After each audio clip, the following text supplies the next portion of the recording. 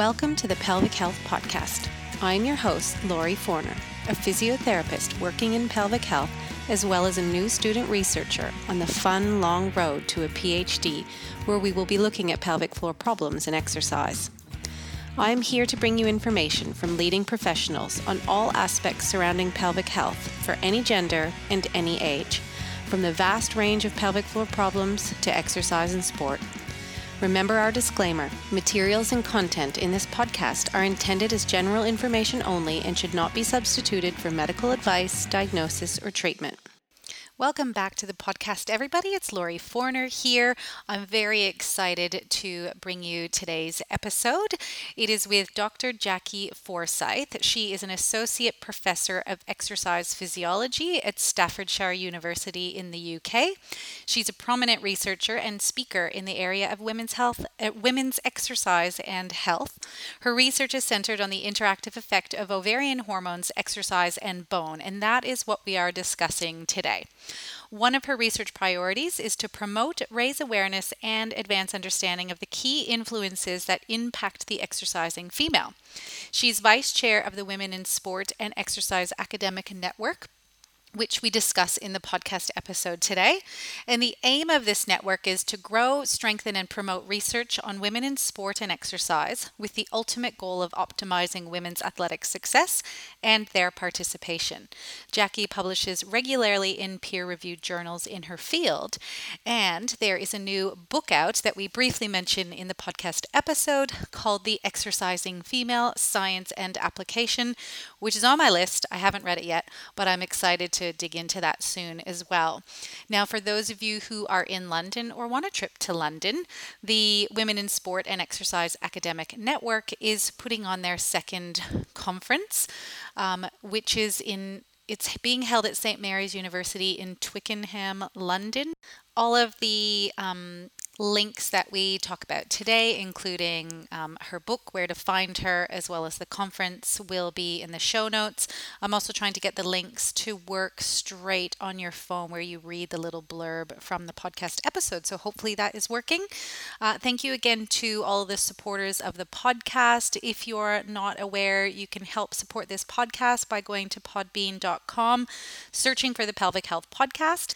Once you click on the Pelvic Health Podcast, at the top right-hand corner, there's a little green button that says Become a Patron. You can click on that and donate $1 or $2 a month. You can do one-off donations, and it'll give you access to some of the patron-only episodes. All right, that's it for now. I hope everybody enjoys the show. But thank you so much for agreeing to come on, and it's funny. This is how we now meet people, isn't it? Is online. Yeah. Not as much face to face. But I have a friend of mine here in Brisbane who's also a physio. Her name's Alex Diggles, and she put me on to the BJSM podcast episode that you were on talking about.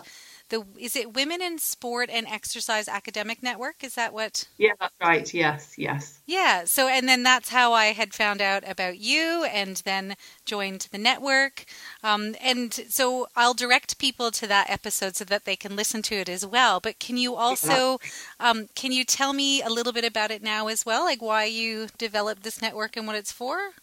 So the Women in Sport and Exercise Academic Network was set up to promote more research on women, for women, because the understanding is that in sports medicine, there's a lot of research that's being carried out on males. So, for instance, in the exercise literature about exercise training and adaptations to training, a lot of them have been based on male participants. Often there's females included in the sample, but there's very few. And I think there was an article came out, it was saying something like 6%, only 6% of the studies on sports medicine and training were on women exclusively. So there's still really a big need to still research various facets about females.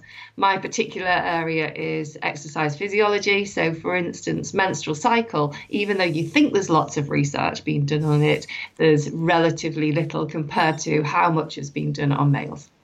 Yeah, well, isn't that what kind of complicates things, is the menstrual cycle and the hormones, and that people think, well, it's easier if we just don't do it? Well, yeah, that is exactly right. And I've been guilty of that myself. It's almost lazy. I mean, not really, but I do. When I give advice now to students, I ask them, have you controlled for menstrual cycle phase? And if they haven't, then it is better to have males only because they're more homogenous. So yeah, including females in the sample is always going to be difficult because you'd have to check if they've got a normal menstrual cycle, then what phase of the cycle they're in. If they're on some kind of hormonal contraception, then controlling for that. And by controlling, it's just not about just saying where they are. It's making sure they're at a certain phase in their menstrual cycle or a certain phase in their pill taking cycle, for instance, if they're on the pill. What if they're taking the Mirena, or what if they have the Mirena, like the IUD? That's I'm like, this is funny because Exactly. I mean, it's not just the pill, is it? There's hormonal patches. There's different types of progesterone and estrogen.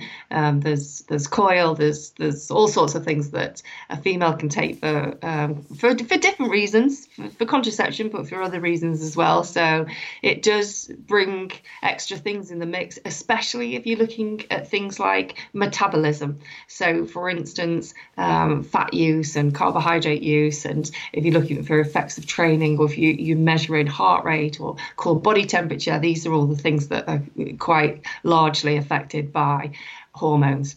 Our research that I'm doing, I'm a PhD student at the University of Queensland, and we're looking at pelvic organ descent in women who lift heavy weights. And pelvic organ mobility can, be confounded by times in menstrual cycle, but there's no research on that at all. It's just kind of all what we know from clinical experience. So trying to design a research study and then going, oh my gosh, I don't know how to control for this. Do we just write it up? Trying to get people at certain stages of your menstrual cycle, it would just be hard. So I can see why there's not a lot of research in women from that respect. So this network that you've created with you've got a colleague as well that you're doing it with?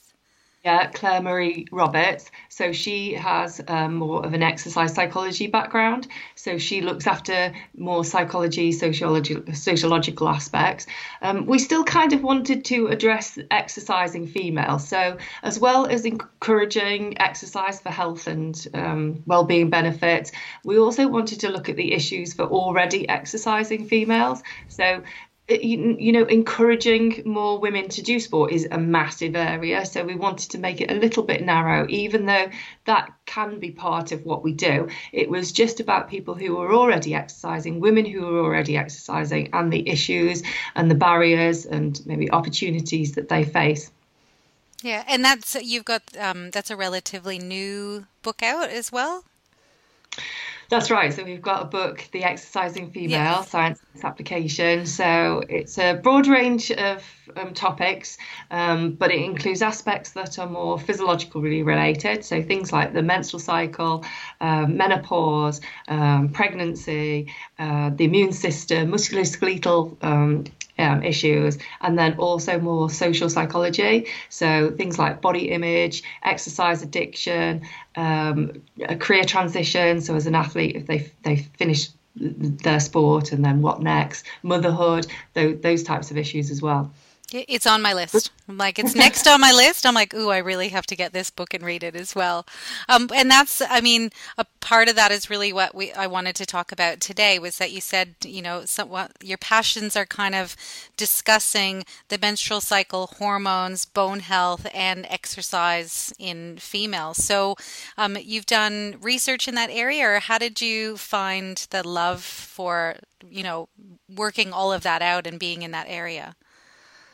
Well, probably initially it's just because of ovarian hormones, so estrogen and progesterone. It's almost as well, to me, I think it just pervades your life. So it's there. You have it from when you start menstruating as a child. It's a factor in your life. And if you're competing as an athlete, or even if you're doing exercise, you often wonder, how is that affecting my performance? Or what exercise I'm doing or what I'm eating, can that affect how I feel? Even if it's in terms of emotions as part of your menstrual cycle, or in terms of the heaviness of your period, you're constantly thinking of it. And even through your life, when you get pregnant, how fertile I am, or just generally whether you lose your period, for instance, if you're not eating enough, you're training too hard, there are issues that you're constantly thinking of. And as you get older, then it's menopause. So all through women's stage of their life, to me, I think it's quite important. Maybe it's just a bit weird that I'm overthinking it.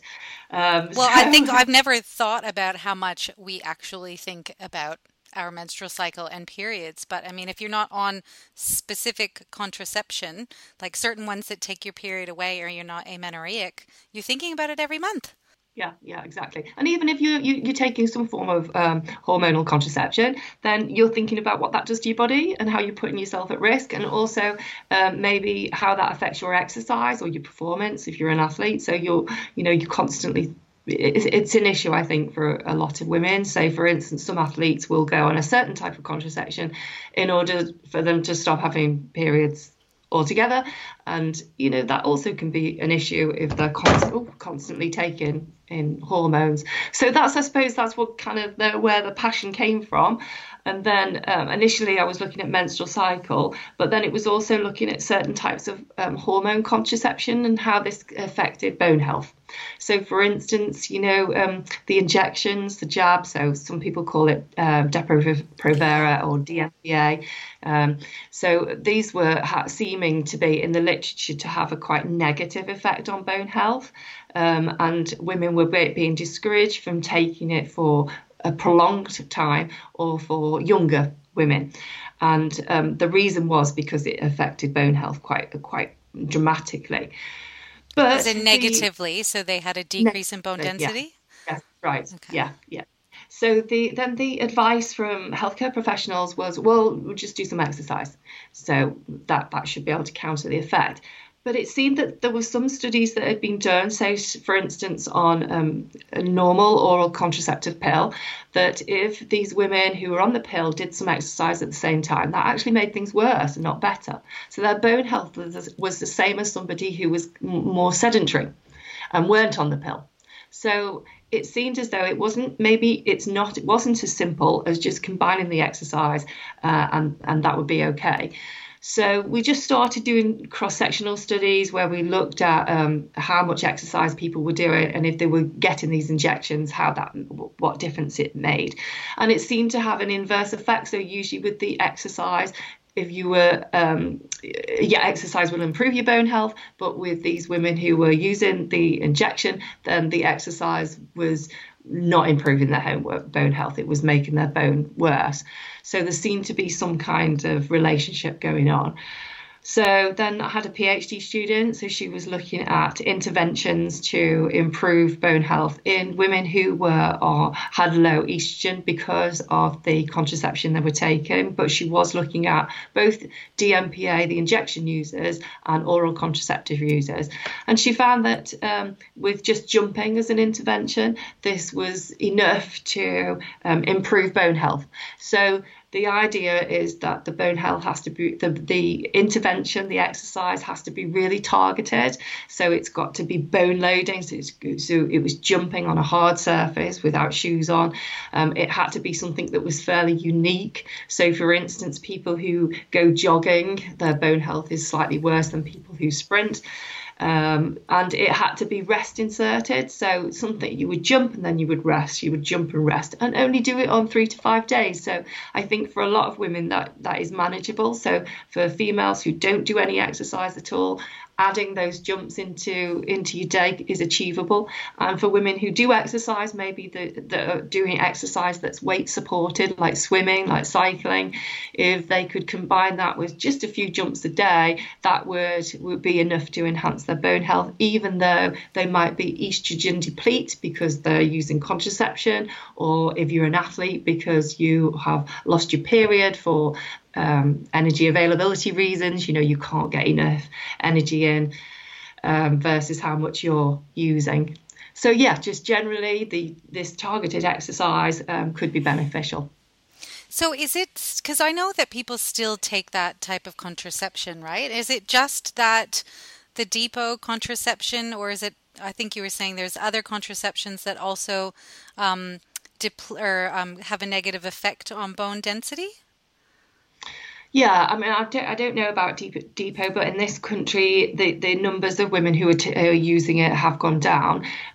So instead, maybe the implant is taken over a little bit, just because of the worries about side effects from it, but not necessarily globally. It's injected, it's still being used. But any compound that's got low levels of estrogen in, if you think about it, you're not getting your normal levels of estrogen into your body. So you're out of balance of what you would have been maybe in the past and how we've evolved. So we've probably evolved to be pregnant all the time, to not have menstrual loss, to have high levels of estrogen and progesterone that are always there.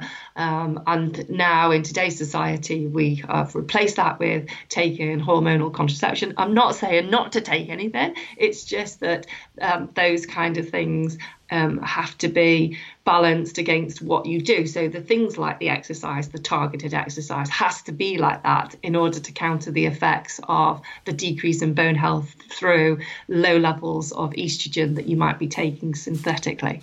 It's not something I have ever thought about. And I mean, I remember being on birth control pills for a prolonged period of time when I was younger, then have babies, and then, have, an IUD or a Mirena, but nowhere within that. I'm sure it was written as a side effect or people have mentioned it, but I've never thought about the effects to bone health within that when taking that. So do people know this at all?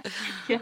I mean, yeah, it is in the literature, especially about the injections. There's not that much done on the pill. And, I think the doses, they've probably got it quite right to make the balance so that issues in terms of risk of breast cancer and cardiovascular disease are minimised because of the ratio of estrogen progesterone. So it tries to replicate the body, but in lower amounts. But it's still, taking any medication, it would still have side effects, and that's why I don't know what your pill box comes with a 3-page. I don't think I ever read it. Yeah. I don't think I ever took it on time either, so it worked out pretty well. You said before about what your research area is. I mean, there's also research about musculoskeletal issues to do with hormones, and I don't know loads about this, but say for instance ACL injuries, they're prevalent in females, and it could be anatomical, but one of the reasons could be because of estrogen. So estrogen changes your muscles' ability to contract and your muscles' ability to recover. So maybe that has something that's relevant to the research you're doing. Yeah, we're not looking so much at muscles. We may look at structural integrity of some of the pelvic floor muscles, but our focus is more on the connective tissue support and how much descent, which again is still, hormonally mediated. So sorry, I probably shouldn't have said muscles. It's more about structural integrity and collagen synthesis. It could. I know it's just looked at the knee joints, but there should be something in there in terms of tendons, ligaments. Yeah, and didn't they find there was an increase? Some studies had found there was increased laxity at ovulation, and then others had found it was just before women had got their periods.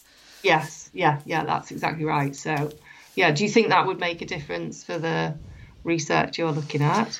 I think we need to really think about it, and we haven't. It's on my list of things I need to work out because we're not recruiting for that part yet. But I still haven't made up my mind as to how I'm going to do it, or if it's just going to end up being a limitation, or because again, people are going to be on a variety of women who are taking birth control, who aren't, who are on so many different things, and then if they have to come at certain times, is that going to affect recruitment? So, and this is, I've never done studies before, so it's a learning curve. Yeah. Yeah. Yeah. So Almost stick to the basics first and yeah, then think about how you could modify things to take account of menstrual cycle. which is why it's been on my list and I haven't addressed it yet because I'm like, there's so many other things I have to plan for first. But as I'm a clinician as well, so I see patients twice a week, and you see and you hear from symptoms about the effects of where people are in their menstrual cycle and how they feel with regards to prolapse symptoms. So Yeah. I don't think it's something that we can't just ignore. We have to take into account. I just haven't worked out how yet. Yeah, yeah. I think definitely, I think it must make a difference. I mean, I don't know this area enough, but I think especially if prolapse occurs with after pregnancy or with menopause, then it's got to be something tied up with estrogen, Yeah. progesterone, something. I say people always come with their symptoms saying it is worse, less at ovulation, but worse right before they get their period, and that first day of. And I was, it's funny too, like, and again, there's no research that I've seen on it, but in sport and exercise, there's all these discussions on program development surrounding seasonal training, whereas I always find that women kind of have seasons every single month, but there's no talk about periodization for periods. Yes, yes. That's interesting. Yeah, yeah. Um, There should be. there should be, but and There's a new I'm book just kind title of, for you. what's that? There's a new book title for you. Yeah, you can take that one. Periodization for periods. Yeah, I don't know how to address that, but again, because everybody is a little bit different, but I just tell people to keep it in mind that, if their period's coming up or they're not sure it's coming up and they feel sluggish and heavy and fatigued and have no energy, I'm like, you kind of have to listen to your body. Don't go and torture yourself, but it's hard if they're training in a sporting team or they've got a competition coming up that it's, they can't really do anything about it sometimes. Mm, mm, mm, mm. Yeah. So with regards to the effect of hormones on bone health, if we kind of talk about bone health, why is it so important? Why do we care about bone health? Really, it's to do with risk of fracture. So if you have low bone health, you're at an increased risk of fracture. And there's some statistics to say that if you reduce by one standard deviation in your bone mineral density, then the fracture risk will increase by, it depends what site, but increase by a magnitude of 10 or whatever it is. So it's important for avoiding fracture to make sure that your bone health is good.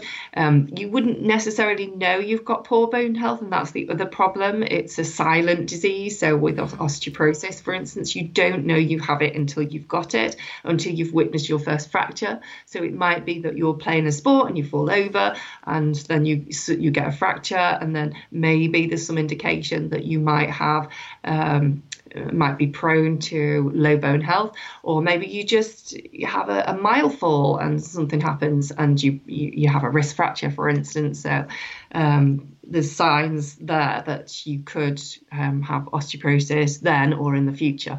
So it's important to make sure that you carry on being functional and in later life, that you can still get around. And osteoporosis and osteoporotic fracture is linked to increased mortality.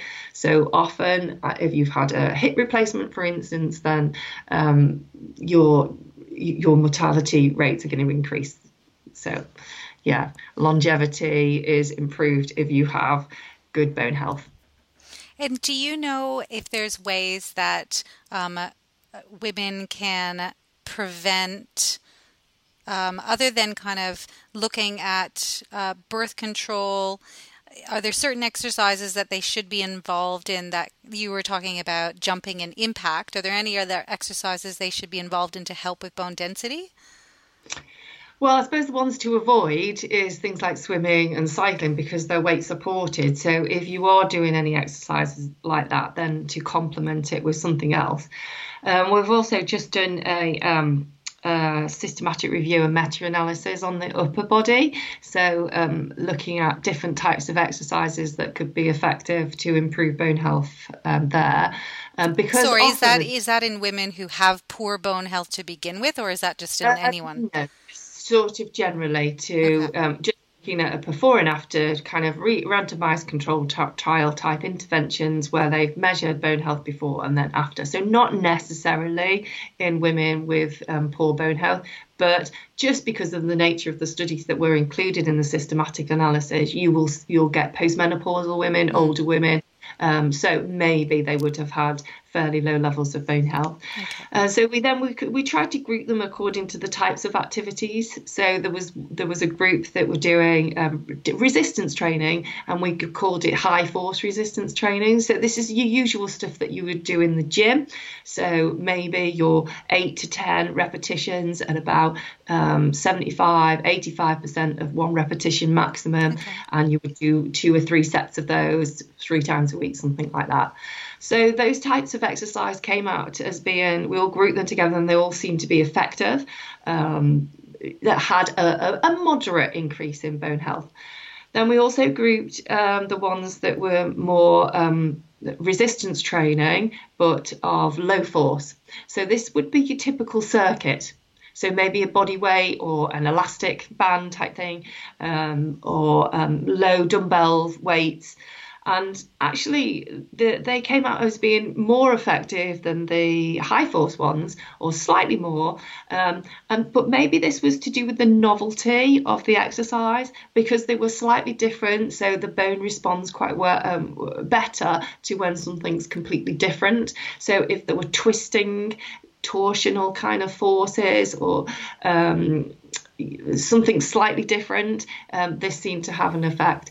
And then the other one was an impact type of forces. So on these, there was only 2 studies included in this group, so we couldn't really make a really sound conclusion.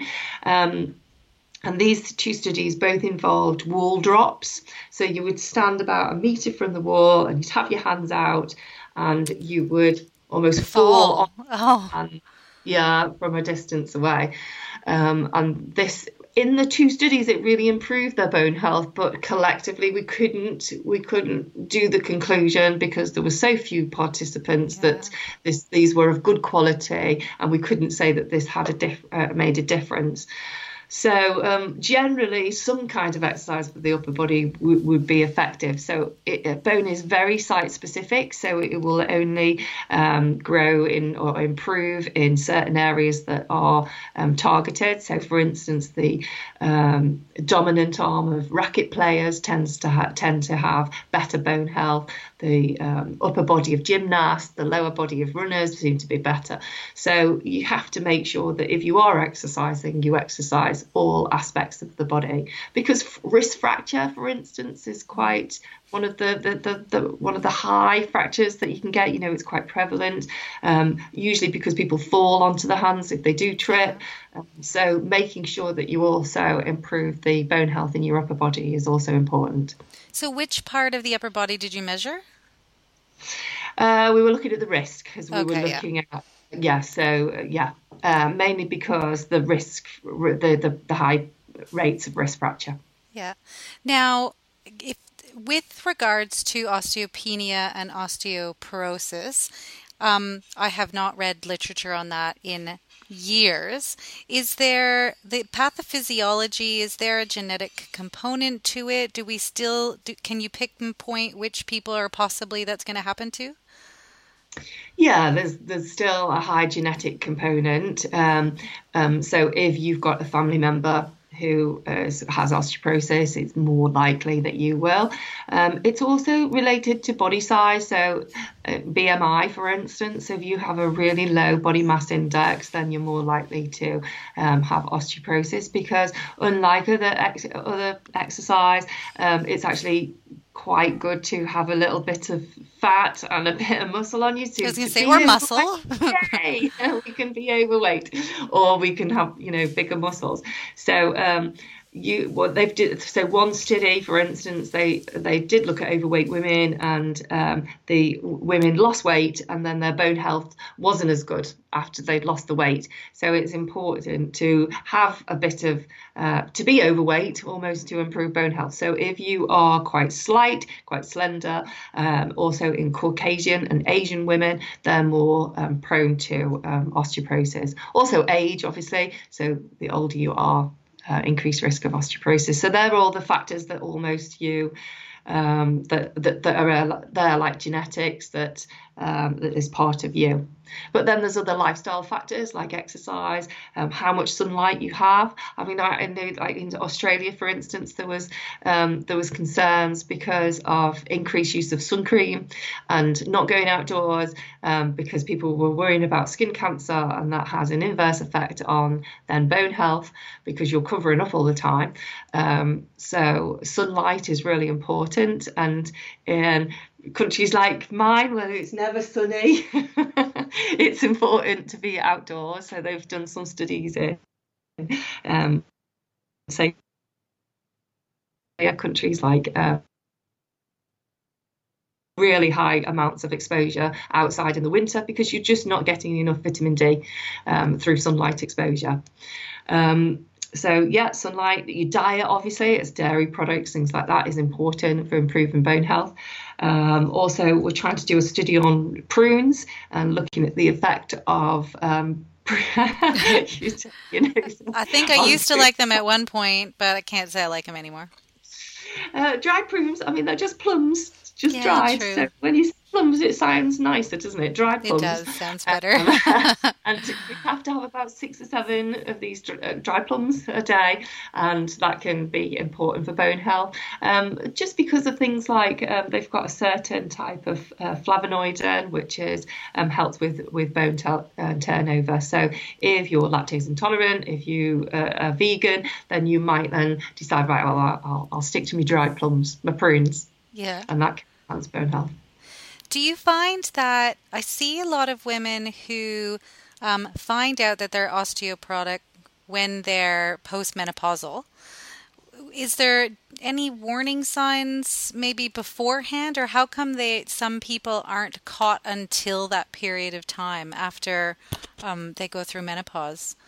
Would they may have had good bone density, and then the change in hormones change their bone density at that time? Yeah, that's right. I think, there is a dramatic drop-off, especially in that perimenopausal period. Which starts around age 35, I hear. Well, it just depends on an individual. So so there is a big decrease in bone health, and you wouldn't necessarily get any signs at all. So you might generally have aches and pains, but it could be anything. It could, as you're aging anyway, so you wouldn't know that you've got bone health problems unless you go and have a bone scan. And there are scans that you can go that have got, I mean, I know dual energy X-ray absorptiometry is the gold standard for measuring bone mineral density, but there are also, you can get heel bone scans, for instance, that are no X-ray, and they're a lot cheaper, and you wouldn't have to go through your GP for them. So it might be worth checking if you are worried, maybe because you've got a family history, maybe because you're slight, maybe Asian, Caucasian, maybe the exercise that you've done is more weight supported, and you're worried about it, then I would encourage females to go and get a scan, because it can be easily rectified with changes in lifestyle, with changes in diet and exercise, and maybe looking at hormone replacement. But really, we're trying to promote exercise in women through kind of all stages so that they don't end up in that period where they, then go through menopause and then find out that they have low bone density. So trying to make you're trying to promote all of these changes before people get to that period, right?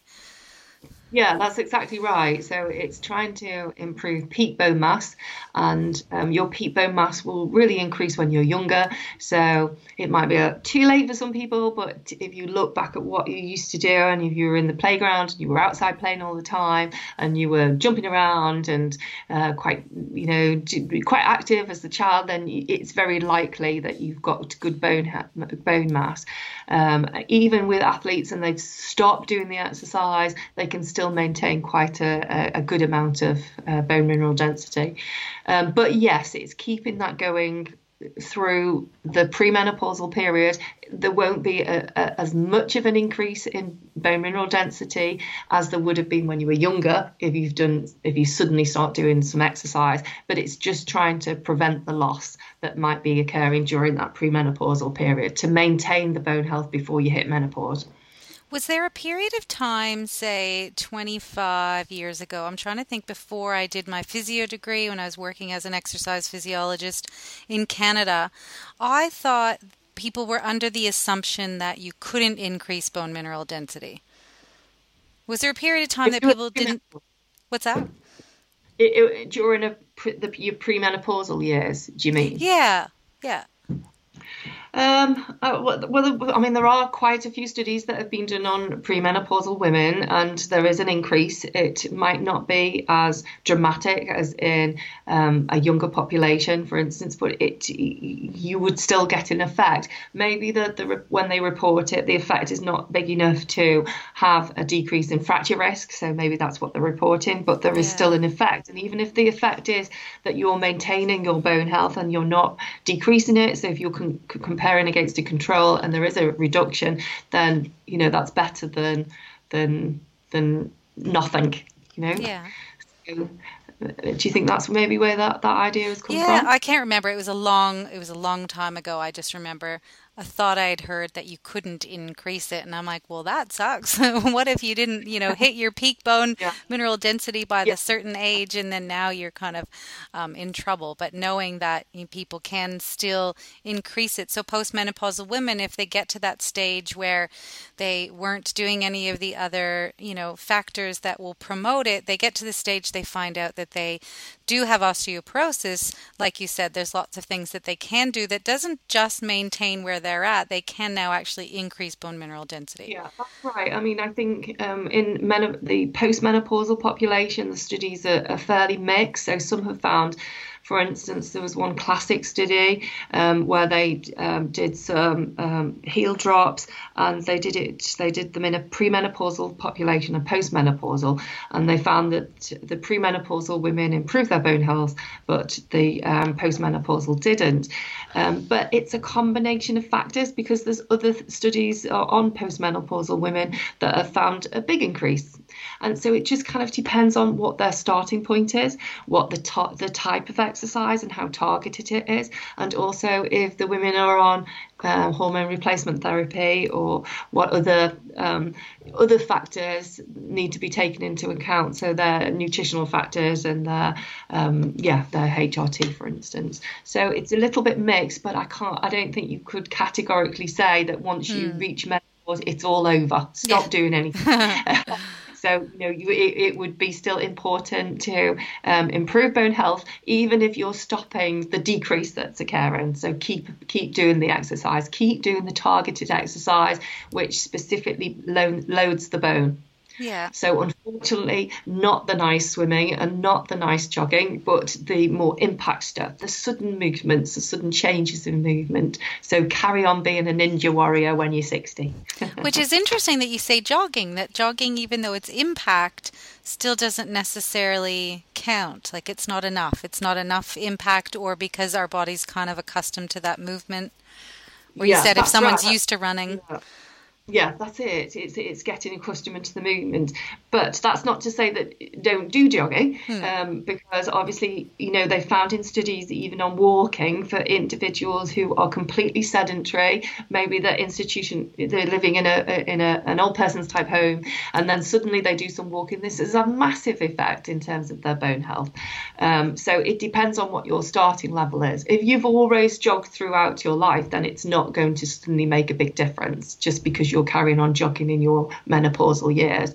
So especially when you get older, you probably do kick back a little bit and you do jog a little bit more, and you do, I don't want to completely push yourself. So you wouldn't necessarily be on the football field doing sudden twisting movements and jumping movements and stretching movements. You wouldn't go for that ball, but when you get older, but it's still important to do those kinds of things as you get older for bone health. So to keep sort of pushing yourself a little bit. So, for instance, if you are a jogger, you might go jogging and instead you jump over a puddle, or you jump off a stile that you go over. So you add things like that into your jogging that could improve you, or you do a 10-meter sprint, something like that, and that could be enough to keep your bone in check. Yeah. Now, you mentioned with the systematic review and meta-analysis you did that it was just on the upper body. Are you looking at the lower body as well? Well, we'd already, the PhD student had already done on a systematic review and meta-analysis on the lower body. So that's where she came up with the intervention of jumping from. Yes. She was in premenopausal women. So, the focus we were trying to look at is... there was a Cochrane review out about wrist fracture and what rehabilitation for physiotherapists, what physiotherapists could use to rehabilitate following a wrist fracture. So that's kind of been our target, really, looking at outcomes post wrist fracture. You had said with the upper body exercises that you had people using kind of heavier loads as opposed to higher volume and lower loads, and that the higher volume, lower loads actually had fared off better with bone density as opposed to the heavier loads? A little bit. I mean, we also examined the quality of the study. So, some of them were low to moderate quality. Yes, but you're right. It wasn't necessarily the volume. It was just more about the type of exercise. The variability.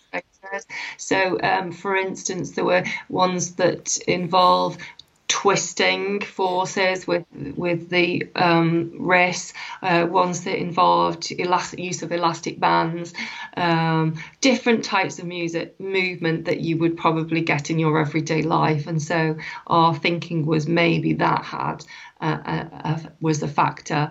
But again, it could have been dependent on the population that was being looked at. A lot of the time they were on postmenopausal women. So maybe they had the biggest to gain, and we certainly found that. So in our premenopausal population, there wasn't as big a gains as there were in our postmenopausal, just because of maybe the starting level of bone mineral density was lower in the postmenopausal population. And I asked that because I've seen some studies where they're looking at postmenopausal women, and soon they'll be doing it in the teenage years, where they're using the heavy lifting principles in order to increase bone mineral density, but the really heavy lifting. That's why I was surprised when you said that as to... If you have to think about how the bone adapts and what's happening with your growth. If you grow muscle, then that's beneficial because your muscle, like being overweight, is pulling on the bone, and the bone adapts to that heavier muscle mass that you have on your body. So that's one of the advantages of doing strength type training. But if you think about your muscles are kind of working with the bones and pulling on the bone, so that makes a difference. But if you're loading the bone by impact, so if you're jumping, it's vibrating through the bone, if you like. So that maybe could have more of an effect than just doing regular strength training in the gym, because it's the muscle that's being targeted, not the bone per se. Yeah, and I think those studies had included some impact training as well, but they were just more focusing on the load and resistance part. But it's such an interesting and important area, but I just don't feel like it's talked about enough until people hit that stage where they're in trouble, or if they're working with that patient population. Yeah, I think you're probably right. I mean, maybe, like you said before, you don't look at the warning signs on your whatever contraception, hormonal contraception you're using. But it's important to realise the things that you do in your life are going to have an effect ultimately. And I think we're probably far more aware of things like cardiovascular disease and what we're eating and what we making sure that we're not overweight and that we're doing exercise more so than we are thinking about our bone health, because it is a silent disease, it is hidden. But yes, just I suppose this is the point of the podcast, trying to raise awareness. People's minds, not to get anybody worried about it, but just to also, if you are a healthy person anyway, it's just if you're going to look after your cardiovascular health, then why not also look at your bone health as well? So incorporate little things in your exercise program in order to increase your bone health as well. So keep doing a varied amount of exercise, keep doing the twisting actions, the turning, the jumping, the impact actions, rather than just your long endurance walks or your jogging. I wonder too, when you hear something like, my father, ever since I was growing up, would always talk about garlic and honey, to the point where I would just block him out. And now I'm like, oh yeah, 40 years later, there's benefits to garlic and honey. Whereas if people keep hearing the benefits of, exercise on the cardiovascular disease or obesity, it's almost like I wonder if over time they stop listening to that. Whereas now that there's more discussion about bone density, it's almost like, ooh, a new thing that you need to exercise for. Maybe it will motivate people a bit more. Maybe if we can, hit hard with the prunes, then I think, oh wow, this is the latest thing. I better get some prunes in. It's hard though, isn't it? It's with so much now that's available online.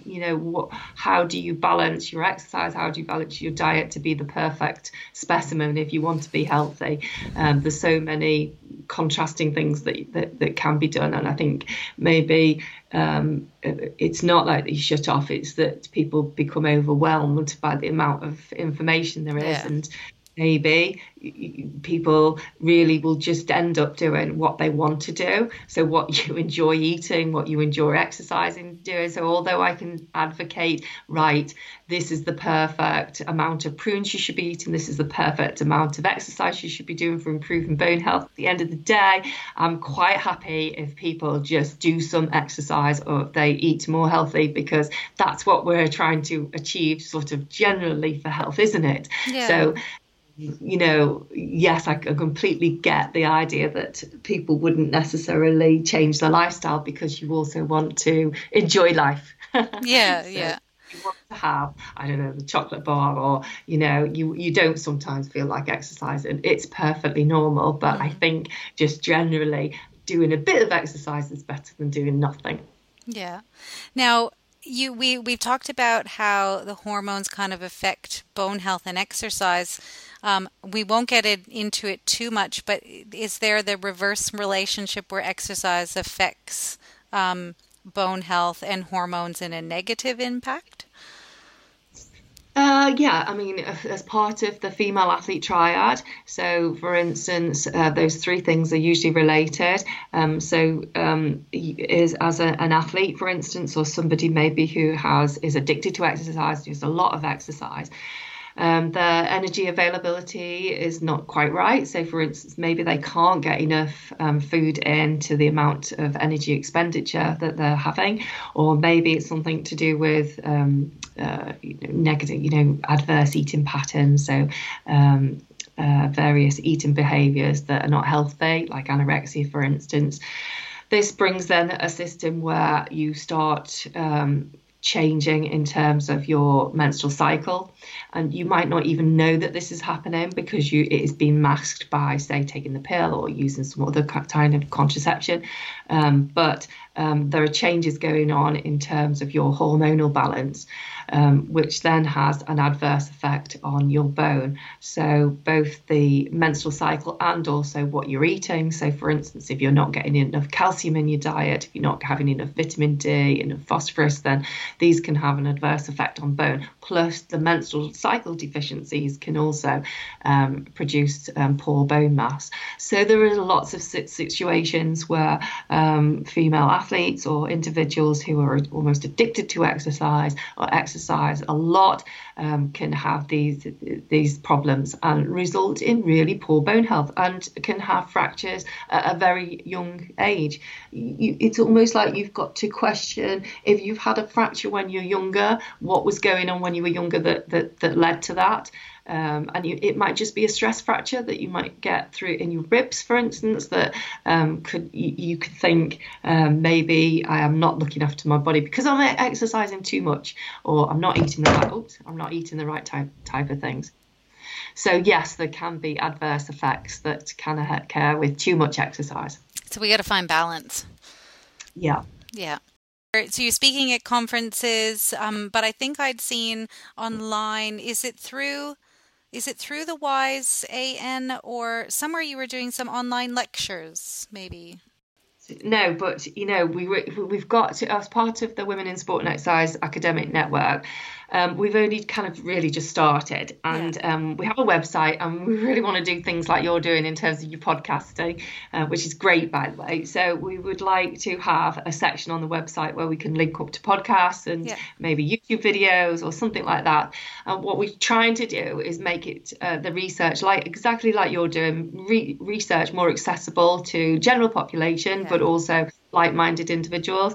Because sometimes the reach when you write something in a journal article isn't where you want it. So if you put something in a magazine, or if you do a podcast or a YouTube video, then that gets the people that you really want to reach out to, and you can make a difference. So what we're trying to do is the people who are researching and producing papers to make that into a bite-sized clip that then people can listen to or watch, and that can make maybe a bigger impact to people that you want to make an impact to. So those people, for me, for instance, who are menopausal or have got low bone health or are exercising too much or exercising too little, we can make a difference rather than being just published in a medical journal. Yeah, the key word, impact. I've been learning all about research and impact and how important impact is, which you're right. You're just trying to get that information to everybody, but then they also need to find out that the podcasts exist. I'm like, there's just so much more that you have to do. So I'm like, okay, are the journal, are the publishers okay when you're saying like taking information from research articles and putting them into bite-sized information in your ears? How are publishers with that? Are they okay with that? I don't know. No, I think I know, when you have to tick the box that says it's not being published elsewhere in the same format. But I think that's, they understand that you're going to go and do conferences, that you're going to speak to people. They must understand that you're going to do podcasts and recordings and lectures, and that must be a normal process. I'm wondering whether in the future that will become more of a bigger deal, because I've just read that something like there's 57 million podcasts are listened to in the UK. Oh my gosh.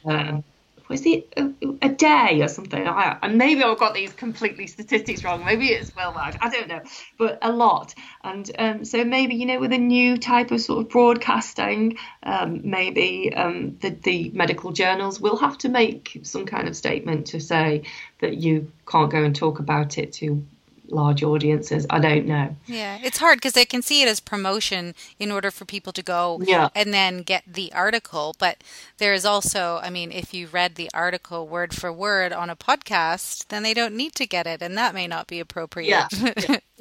That would. So if I was just sitting here reading, you asked questions about this systematic review and meta-analysis we've done, and I've really hoped I've got the right answers. I know that I haven't been involved in it, and I've written the results, but you still forget slightly what you've done. So I'm not doing it word for word. I'm giving you the gist. Exactly. It's a perfect amount that if they want to learn more, then they have to go and get the article, and that will boost your impact, right?